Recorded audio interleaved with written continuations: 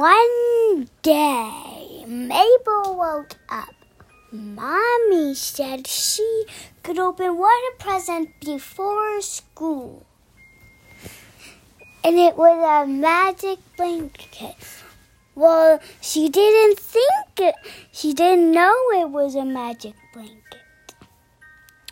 So, she put the blanket on, and she turned invisible. And Emma was like, Mabel, where are you? And she went to school when she took it. And then when Miss Shope took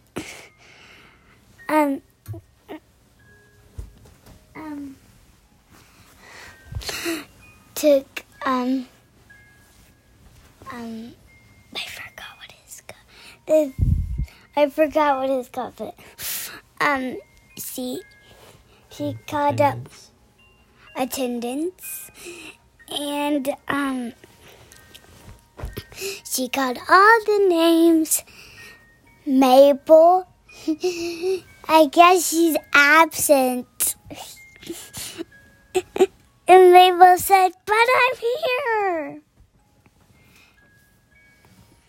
And finally she took off the blanket and everybody could see her.